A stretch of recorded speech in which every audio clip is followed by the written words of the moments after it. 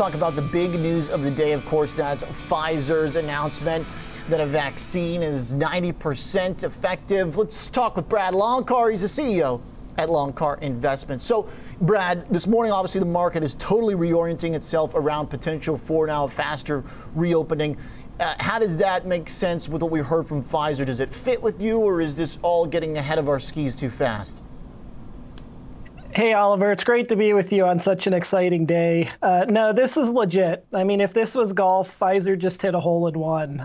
Just to give you an idea, to get an emergency use authorization, FDA, before all of this, wrote out ground rules and said that companies would need to have a vaccine that's 50% effective in order to get an approval like that.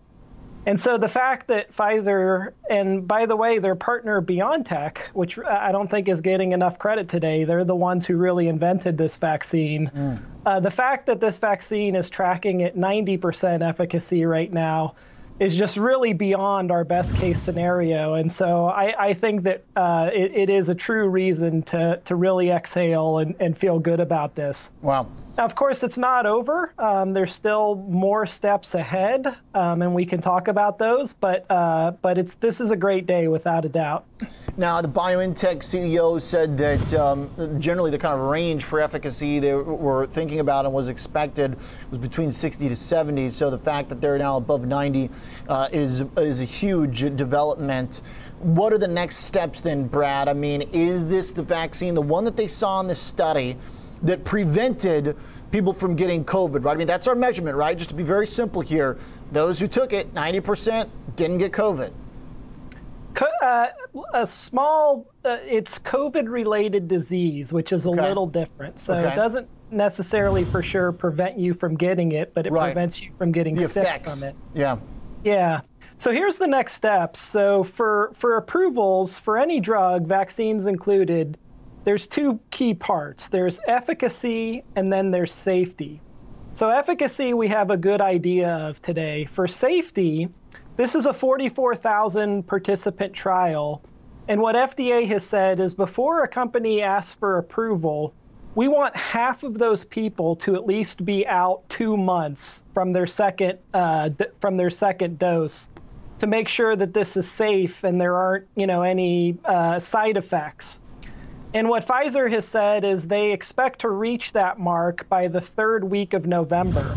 So once they do that, assuming that the safety data looks good, and let's cross our fingers that it does, then they can file for an emergency use authorization from FDA. And if FDA looks at that, it's going to be a quick review for sure.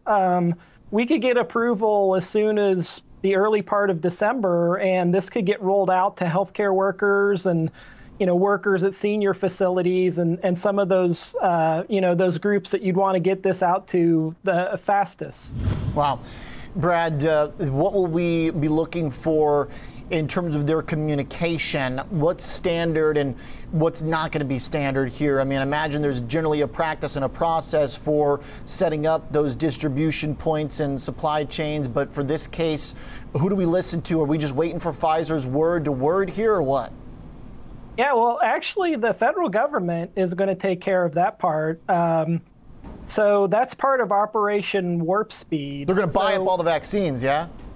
Yeah, they've already guaranteed a purchase order if this gets approved by FDA. And then once that happens, literally the military is going to roll this out across the country. And what Pfizer has said up to this point is they'll have about 50 million doses available by the end of the year. You take 2 doses, an initial shot, and then one month later. So that's enough for about 25 million people. And then they've said they'll have upwards of 1.3 billion doses in 2021. And so that's when it'll be more widely available for the general public and around the world. And it's really not going to be Pfizer that's rolling this out. It's literally going to be the U.S. military. Nice. All right, Brad, bottom line for Pfizer is an investment. How does this change its prospects? There's a good bit of vol this morning as the shares dropped a little bit. But, I mean, look, it's obviously a big deal for them. And even just kind of from a perspective of their image now relative to the market and investors. What does this mean for them? Well, look, I always say the key to successfully investing in biotech and pharma is investing in the best science. And what we've seen today from Pfizer is that they're conducting the best science in the world. And so how can you argue against joining a company like that? What about some of the others here? Moderna. We heard messaging that Moderna's potential is still there. What about Novavax? I mean, does one success story mean the other ones don't have room to take part, or is this actually increasing the odds now if the science supports a vaccine as we see through Pfizer?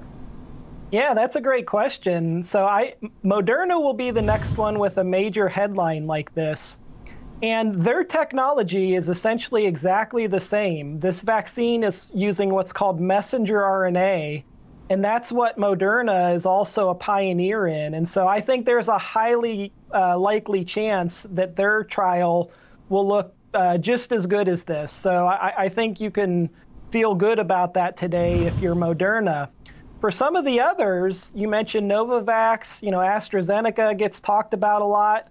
If their bar is 90% from a competition standpoint, well, that may, change things today. That's a really difficult bar for other technologies. They don't have messenger RNA, and so I would be a little more bearish on some of these other vaccine companies today because, 90% again is just such an outstanding result. And so that's going to be hard to compete with going forward. Okay. There's always, because of the global scale of this problem, there's going to be room for multiple vaccines. But if you're too much below that 90% mark, that could cause some issues. So that's the standard now. If everything goes smoothly with Pfizer, that's the standard that all these other vaccines are going to measure by. And then just to confirm, in terms of that standard being set, is there in your mind no potential surprise here where, Pfizer says, oh, wait, actually this, or, this down the road, or, well, we had this other study too, we were doing it at the same time, and these people didn't do as well? Well, I don't think today's result was due to chance. So I don't think this will evaporate and go away. But it is important to know that it is what's called an interim look. And this study will actually go on for about a year. And so it's possible that the 90% can go down a little bit as more time progresses and we get more data in. But I think the verdict is out on whether this vaccine works or not. I don't think there's any way that today's result was due to chance. So I feel pretty good about that. Okay. Brad, always great to have you here. Thanks for walking us through the details. Like the point about what these other vaccine potential now have, what the bar they've got to reach. Good news. Thanks for being with us, Brad. Mr. Lonkar is the CEO at Lonkar Investments.